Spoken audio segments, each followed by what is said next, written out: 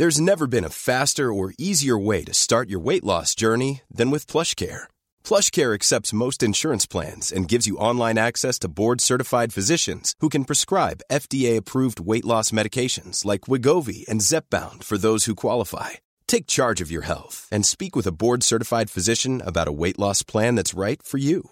Get started today at plushcare.com/weight loss. That's plushcare.com/weight loss. plushcare.com/weight loss.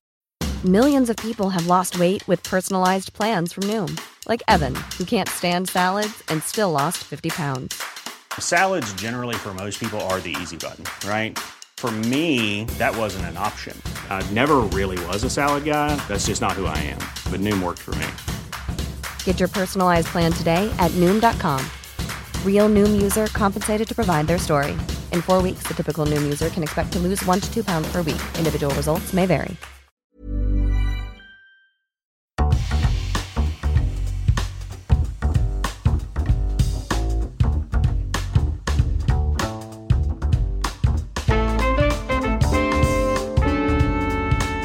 Hello and welcome to The Bigger Picture, brought to you by the British Film Institute. I'm Henry. I'm Anna. Anna, have you ever... Redacted. Or is all that kind of thing a bit too... Redacted. What? Just make hay. Just go with it. Take it somewhere. I'm not going to disclose if I have. It's a known unknown. Mm-hmm. I ask because this episode we're going to talk about The Report, a docudrama about former United States Senate investigator Daniel Jones's investigation into the CIA's use of torture post 9/11. But before that, Anna, what have you been watching? I've been watching... I was very privileged to be able to get an early screening of The Nightingale, the new Jennifer Kent film, which premiered at Sundance earlier this year. We don't want no trouble. That's just the way, isn't it? You don't want trouble, but sometimes trouble wants you. And she's known for her first feature, The Babadook, which is one of my favorite horror films ever. And The Nightingale is definitely not a horror film in the traditional sense, but it is horrific. Get me to the soldiers that came by this morning. It's too dangerous. Up north, they kill us. Sure you want to follow him? And it's very much a film that you can watch pretty much only once in your lifetime. It's an extraordinary kind of portrayal of a woman, an Irish convict woman in 18th century Australia who is subjected to horrific acts by British officers. They close.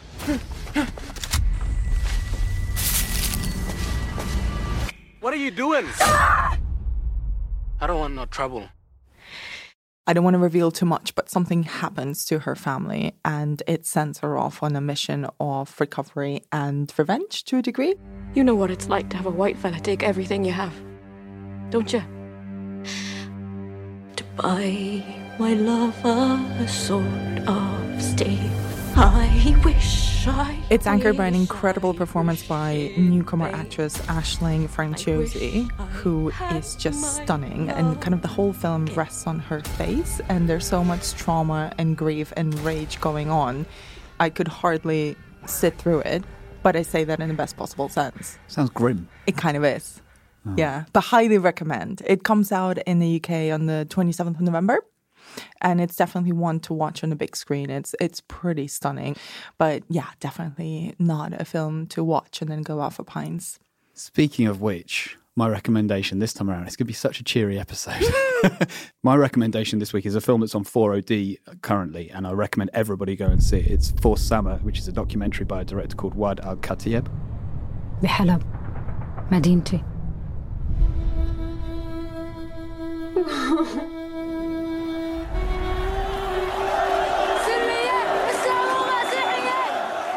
لسه عم صور.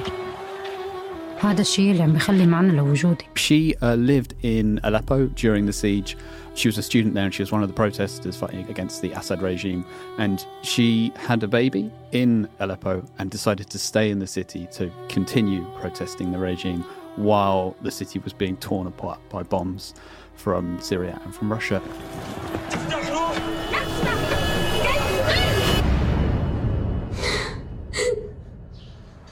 حمزة أنا حامل.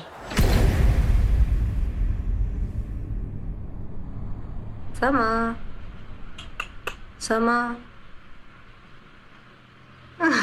It is one of the most moving films that I've seen ever, I think, and certainly the most essential and necessary film of this year.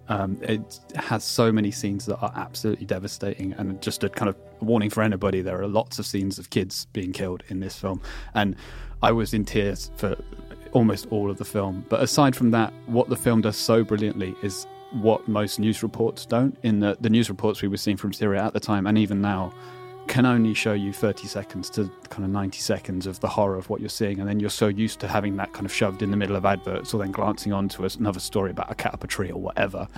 What this does is fully immerses you in those scenes. So a kid's brought into hospital, you see that they've died, and you see that long enough that you go through the horror of it and the kind of dismay of that and the upset.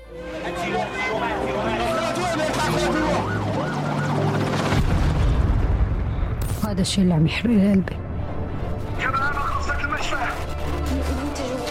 And then you start thinking about rationally what that means, and so you process it, but then you go back into the horror again because you're with that image for so long. Yeah, I find it hard to talk about, actually. It's a really, really moving film, and one that we really need to see in 2019. سما رح تسامحيني؟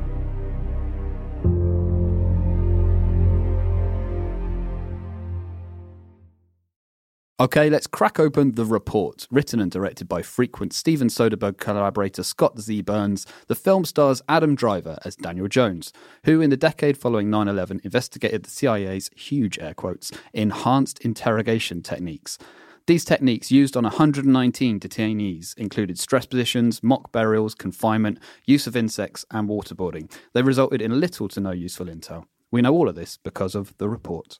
Morning, Dan. Morning, Senator. Have you seen the story today in the New York Times? Evidently, the CIA destroyed tapes of interrogations of Al-Qaeda detainees. I want to find out what was on the tapes and why they were destroyed. No paper. Paper is a way of getting people in trouble at our place. At our place, paper is how we keep track of laws. The Report is a really strange film to watch. Can I ask you first off, did you actually enjoy watching it? I don't think I enjoyed watching it, but again, it's another necessary film. And I think you can find enjoyment through what the film makes you think about afterwards, right? We were talking with Pete before the show about how this film doesn't feel like a film. It feels like, as Pete says, it feels like a podcast, quite frankly, like a long podcast series that you're listening to or watching all the way through, because it's such a procedural that you are essentially watching people in rooms having conversations about ethics and about politics over and over again, albeit with some big starry names in, but for a long time. It also feels like you're watching an article, a newspaper article, which is quite interesting, because if you look at the trio of articles that came out just after this story broke, which are about by Spencer Ackerman at The Guardian, the way that he writes those are very much in the kind of style of a film script, in that there's a lot of colour. There's, in the opening paragraphs, there's a delayed drop. There's that kind of action scene where the guy's smuggling a document out of a building that he's not supposed to. That led me to think about, are these films informed by the way that someone like Scott Z. Burns makes this film? Is it informed by journalism? Is it informed by the events that happened, or a mix of both? And is it a kind of weird positive feedback loop in that people watch these films and then write news journalism that sounds like these films, but then these films take their ideas from news reports that are written like that. So you kind of get into this kind of snowballing effect of how politics and the real world are fictionalized and presented as narrative, but also given a docudrama sheen when you get into the film as well. So I didn't enjoy watching it, to come to a very convoluted end to the question, but I did find it fascinating, and that's a different thing. You just described politics, and that's how this film seemed to me. Last night I found this. He's detainee number 24. Have you guys used this thing before? No, we watched your video. They waterboarded him 183 times. Everything they got from him was either a lie or something they already had. If it works, why do you need to do it 183 times? Maybe when the report comes out, people will finally see that. I've seen it twice now, and the first time my reaction was very much the same. I didn't really enjoy watching it, but I was in it. Yeah. And I wanted to learn more about the story, so it did feel a lot more informative than it was entertaining. And it's not terribly visual. You know, there's tinges and hints of the sort of dramatic political thrillers or, you know, journalism films like All the President's Men, or kind of investigations of the ethics of torture like Zero Dark 30. But it doesn't really feel visually, cinematically led. It feels ethics led and dialogue led. And that makes sense because Scott Z. Burns is primarily a screenwriter. This is his first film as a director.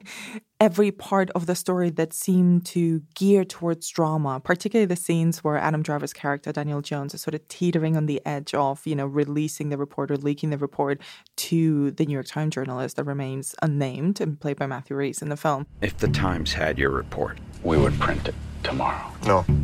If it's going to come out, it's going to come out the right way. He doesn't do it. Yeah. And it's always, the drama is just about to happen, but it never quite gets to the dramatic moment. So it just reverts back into high-level political discussions in closed-off offices and interrogation rooms and small windowless offices. It is very oppressive, but so many big, huge, dramatic, life-affecting things are happening in these teeny, tiny blocked-off rooms with quite faceless people. Which is why it's more docu than drama, really, right? That is real life, that actually the horrific things that happen in the name of any government happen behind closed doors in tiny cubicles, and we hear very little about them, and they happen gradually, right? It's not like somebody just clicks their fingers and we decide to strip away human rights from a whole group of prisoners. It's something that is, actually, in this case, there was an element of that too. Yeah. But for the most part, the things that affect our daily lives happen slowly and are incrementally kind of built upon. And I also like the fact that it completely centered on the people who are actually making decisions and wielding that power that are not kind of the ultimate visible layers of power, like, say, the presidents or, the public-facing figures of power. Those are not the people who are having all the conversations, who are trying to move the pieces. And in fact, Daniel Jones's character, who's the central character in the report, isn't really the hero of the story. He doesn't really have the power to move anything or to make anything happen. He's kind of doing the work himself, but then it's out of his hands to make the decisions. He just has the data to try to influence the senator who he's working with, who's Senator Dan Feinstein, to actually put it into action and have real life effects come out of that report and that piece of work. I think his heroism is in his persistence, though, right? Yes. So like the fact that he's been working on this for 5 years and the real life guy did too. Mm-hmm. The one thing that we do get in terms of a dynamic change throughout the film is Adam Driver's performance, which changes from one of kind of just stoic, I'm just going to get on with this and do the job I've been paid to do, to outrage that people aren't talking about this, that the Senate aren't being braver to take this to the government and talk about it and get someone to admit that this stuff has actually gone on. But I think actually having said that, risking calling it boring, but if it is slightly boring at times, I prefer that in this case, because if you look at a lot of the War on Terror films that came out after 9/11. We've located an individual we believe, based on detainee reporting, is bin Laden's courier. He's living in a house in Abbottabad, Pakistan, and we assess that one of the other occupants of the house is UBL. Things like Zero Dark 30, which this film takes a tiny jibe at, which is quite interesting, takes a little jab at it. Things like Eye in the Sky or Camp X-Ray with Kristen Stewart as a Guantanamo Guard film, which was faintly ridiculous, to be honest. Some of these guys have been locked up in here for 8 years. You will refer to them as detainees. You will not call them prisoners. You can talk to them, but do not let these guys know anything about you. Do not let them get inside your head. There is so much drive in those films to make them narrative-led. And I get why filmmakers do that, right? Because it's an emotive subject. It's a subject that they want to have their voice heard about, and they know that the public are expecting a certain attitude towards America and a certain attitude towards foreign policy in those films that makes them feel reassured that America still is this moral high ground. And what this film does is quite plainly say, America is great, America is brave and beautiful, but it holds these dark, horrible secrets within it, and we need to face them and throw sunlight on them to actually be more honest and even greater than we can be. Let me ask you a question. Why did the CIA torture people, lie about it, and then hide it from history? We need to stop attacks in the future, and we are in whatever business it takes to get the job done. Find out exactly what they did. The film's honesty in that way is really refreshing, I think, because a lot of Hollywood narratives are much more about, there's been some iffy stuff, but they were in the greater purpose of finding intel that actually helped us save lives. This film says, no, that doesn't exist at all in this case. In this case, It was a grand cover-up of a scheme that failed and caused multiple cases of suffering. It's all about accountability. Yeah. And that's not necessarily something that feels cinematic, but it is important. And if cinema is the way to get people to watch it and engage with it, then so be it. Yeah. But there's a couple of really wonderful scenes between Adam Driver and his lawyer, played by Corey Stoll, where they have this huge discussion about the power of narrative and of words and, the statement versus the villain, and how Adam Driver is kind of coming to terms with the fact that this government that he's working for, that he's put in 5 years of his life and dedicated so much time and work into researching all of it and putting together this massive report, actually that was never designed to exist. It was just part of that bigger cover-up. And his heartbreak in his own work and his own country is the narrative arc of that character.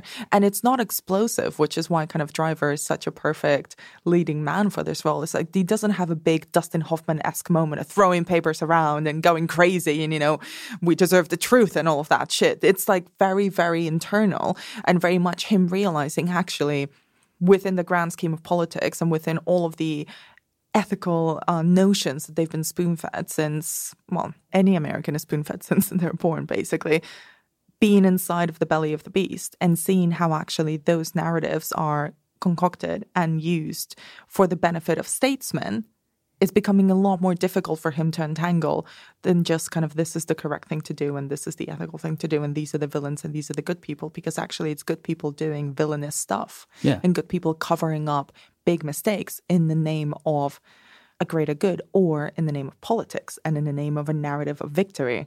Totally. Which is so important for American identity. Hiring for your small business? If you're not looking for professionals on LinkedIn, you're looking in the wrong place. That's like looking for your car keys in a fish tank. LinkedIn helps you hire professionals you can't find anywhere else, even those who aren't actively searching for a new job but might be open to the perfect role. In a given month, over 70% of LinkedIn users don't even visit other leading job sites. So start looking in the right place. With LinkedIn, you can hire professionals like a professional. Post your free job on linkedin.com/people today. Millions of people have lost weight with personalized plans from Noom. Like Evan, who can't stand salads and still lost 50 pounds. Salads generally for most people are the easy button, right? For me, that wasn't an option. I never really was a salad guy. That's just not who I am. But Noom worked for me. Get your personalized plan today at Noom.com. Real Noom user compensated to provide their story. In 4 weeks, the typical Noom user can expect to lose 1 to 2 pounds per week. Individual results may vary. Hey there, it's Michelle Norris. I'm host of a podcast called Your Mama's Kitchen. When I travel, I'm usually looking for a way to find a taste of home when I'm not at home. And one of the things I love to do when I am at home is entertain. And Airbnb allows me to do that. When I was in California recently, I rented a house that had a great kitchen. And when we were sitting around the table, we were all thinking, we're in someone else's house. Someone could be in all of our homes as well. If you have a home, but you're not always at home, you have an Airbnb. Your home might be worth more than you think. Find out how much at airbnb.com/host.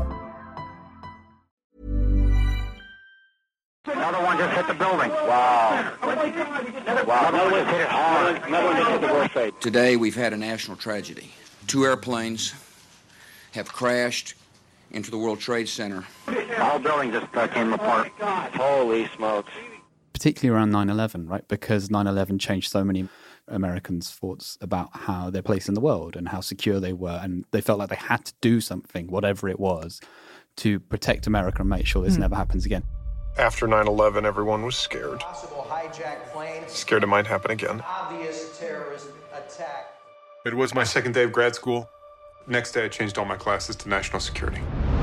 And there's an interesting parallel between Adam Driver's character and Adam Driver himself, in that Adam Driver joined the Marines soon after 9/11 because of this kind of ephemeral feeling that he had to do something that felt proactive and he wasn't just another bystander. And that's the same feeling that Daniel Jones has in the film, that as an American, it's your duty when your country is attacked to then do something active, even if that thing that is active leads you into a snake pit of CIA torture techniques that have to be exposed and then show your country to be in an even worse light.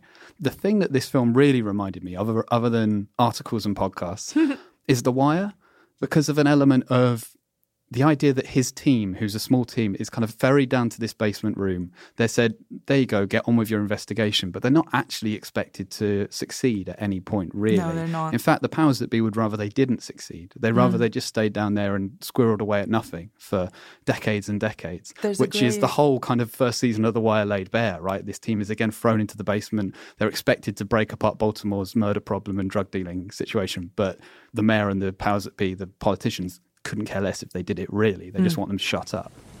Hey, Pat. Huh? We've got a job for you guys to try to run down. What is it? Need a photo of this guy Barksdale. Need to know what he looks like.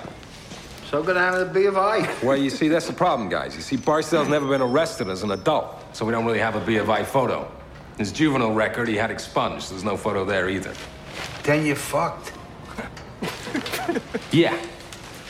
Yeah, we are.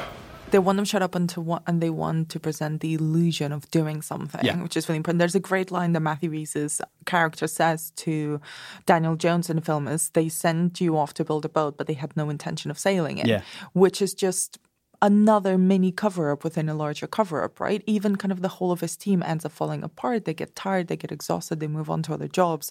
And Daniel Jones's biggest superpower is this persistence to just do the work. And part of it, at least when he begins, there is no real mission driving that, right? But he discovers that mission and he discovers that outrage like you were talking about before.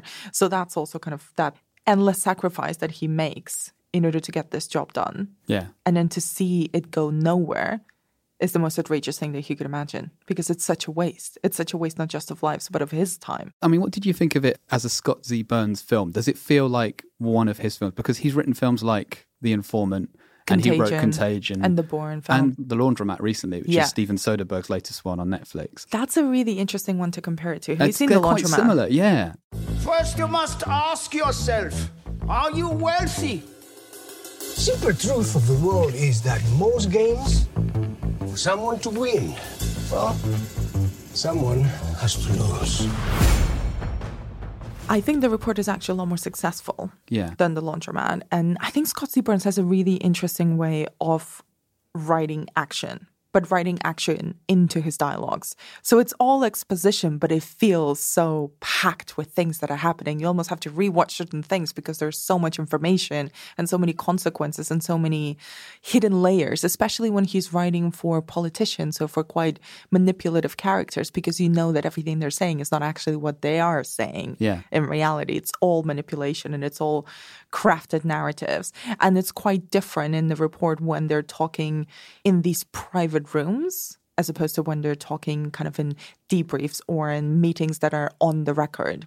It's kind of the power of chit-chat, right? That's his cinema. It's like, I don't need action scenes, really. I don't need great character development. And I would kind of argue with him there. I think, for me, this film could have done with a bit more character development, whereas something like Contagion, you don't need character development much because Gwyneth Paltrow is having her head sawn off. So, despite all our efforts, she failed to respond. Okay. And her heart stopped, and unfortunately, she did die. Right.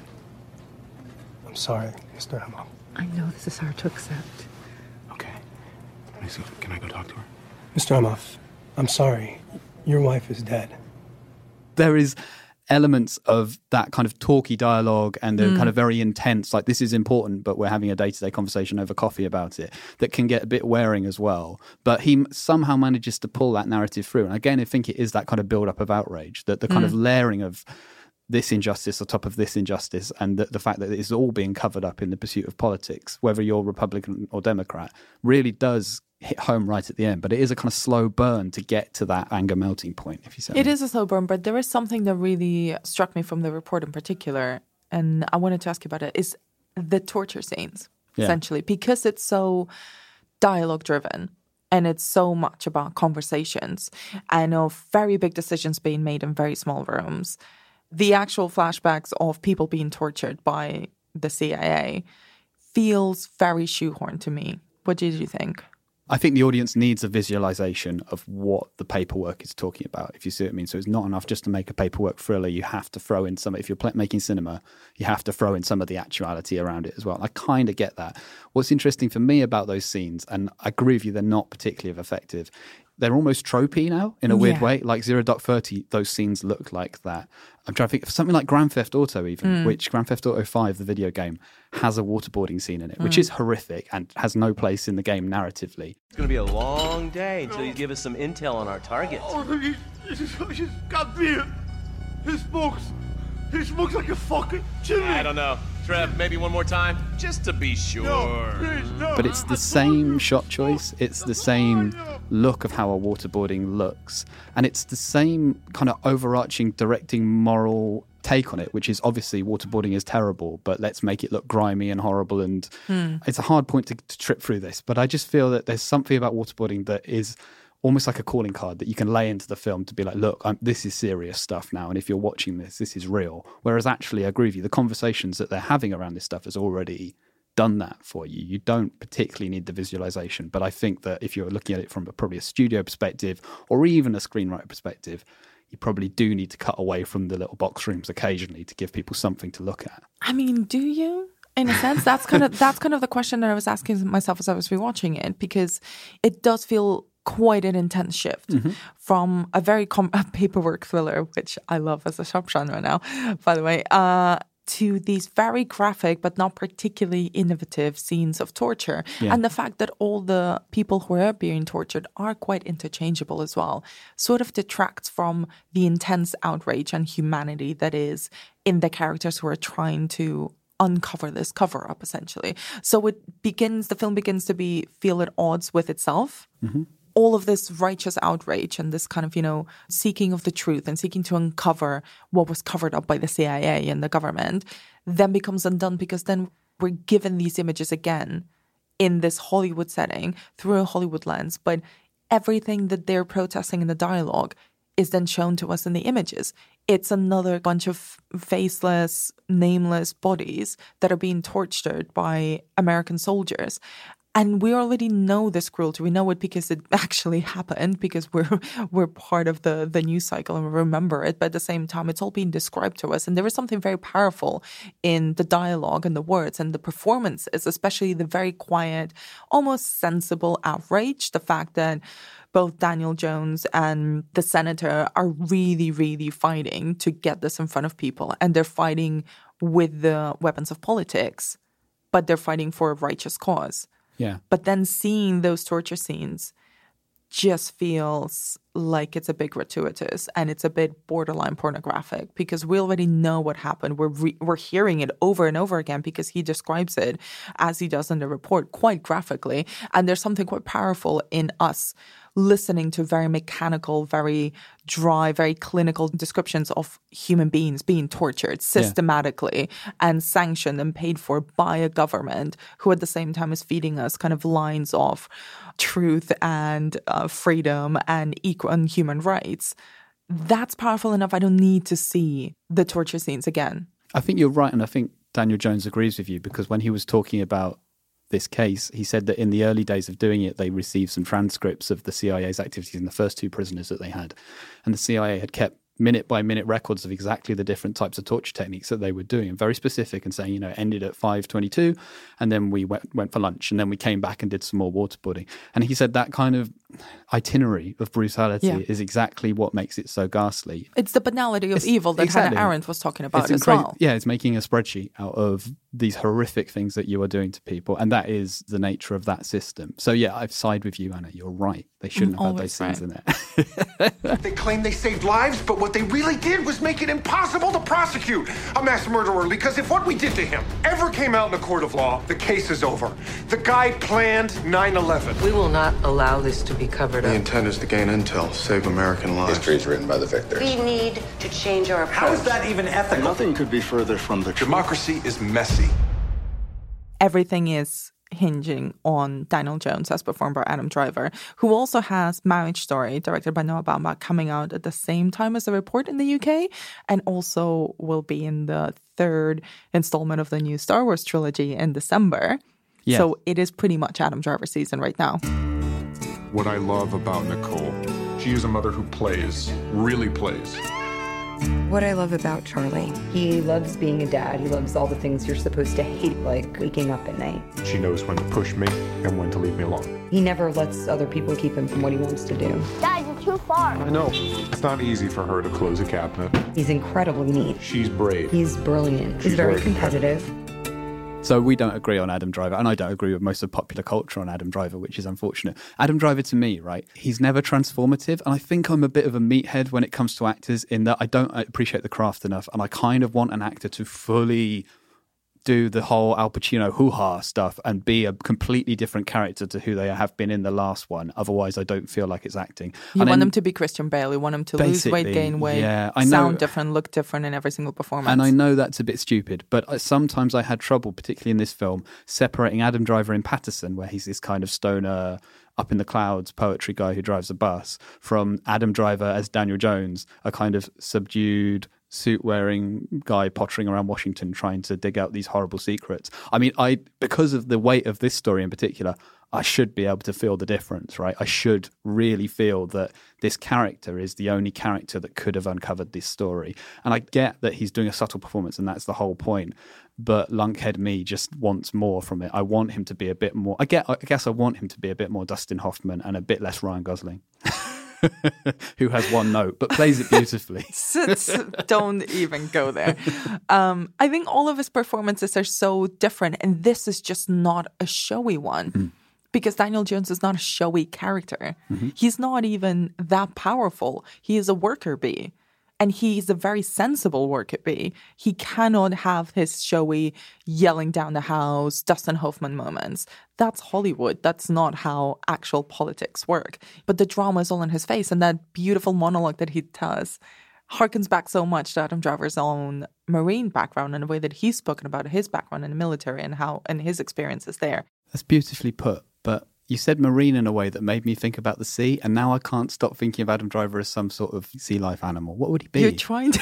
Like he would be a seal. An eel or he a would seal. Be a seal. That seems like a really respectful, serious way to end this conversation. Anyway, the report... I can't believe you've diminished one of the greatest actors of our generation to a sea creature. Someone has definitely not seen Marriage Story. You'll come back on next episode absolutely weeping about that film. Somewhere beyond the sea. Anyway, the report, which screened at this year's London Film Festival, is on general release from the UK from November the 15th and Amazon Prime from November 29th. The Bigger Picture, brought to you by the BFI, is co-hosted by us, Henry and Anna. You can find us on Twitter. I'm at Henry H. Barnes, and Anna's looking at me steely-eyed, and she is on Twitter at... Can you say it? At Anna B. Demented. Yes. Our producer, Pete Sale, knows that sunlight is the best disinfectant, though he's also experimenting with white wine vinegar, lemon juice and honey. More of Pete's audio-related work at petersale.co.uk. We'll be back in a couple of weeks. In the meantime, your last line this week comes from the report and our Apple Podcast description, a program designed to introduce debility, dependency and dread. One for the horror fans.